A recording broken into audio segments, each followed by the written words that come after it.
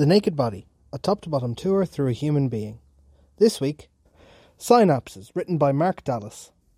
In order for us to function, our nerve cells need to be able to talk to each other. This exchange of information within our central nervous system between nerve cells occurs through structures called synapses. Most of these structures allow for exchange of chemical signals, but there are other synapses that allow for the passage of electrical signals. Synapses are where the tail end of one neuron meets either another neuron or sometimes a different kind of cell. They're like junctions for the messages your body needs to send.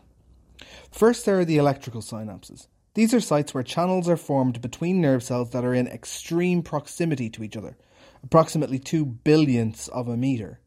These channels allow for the flow of an electric current directly between nerve cells, just like down a wire, sending the message between the nerve cells to tell your body what to do. Chemical synapses work quite differently. They contain different components which contribute to the highly specialised nature of these biological communication hubs. Imagine two nerve cells connected together at a synapse. The first cell wants to send a message to the second cell. At the end of the first cell is a bulge in the nerve cell which contains many packages of chemicals called neurotransmitters. Neurotransmitters are different chemicals which help tell your body what to do. These packages that contain the neurotransmitters are called vesicles, and it is estimated that each terminal has some 500 vesicles. Scale this up and a typical nerve cell has approximately 1 million vesicles. Upon receiving an electrical signal, these packages will be released into the space between the two nerve cells. This space is called the synaptic cleft and is normally 20 billionths of a meter wide, which is thousands of times smaller than the width of a hair. The size is important as it will control their concentrations. There's only so much space for the chemical transmitter inside for these packages to fill, and it can diffuse from one cell to the next very rapidly.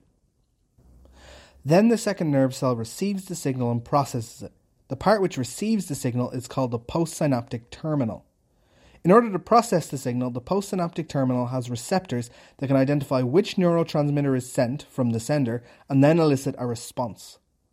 This response is a change in the excitability of the receiver cell. If the receiver is sufficiently excited, it triggers its own electrical response, which allows the signal to communicate to the next nerve in the network of cells.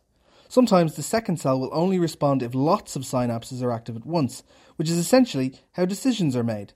And that is a pretty important thing to do.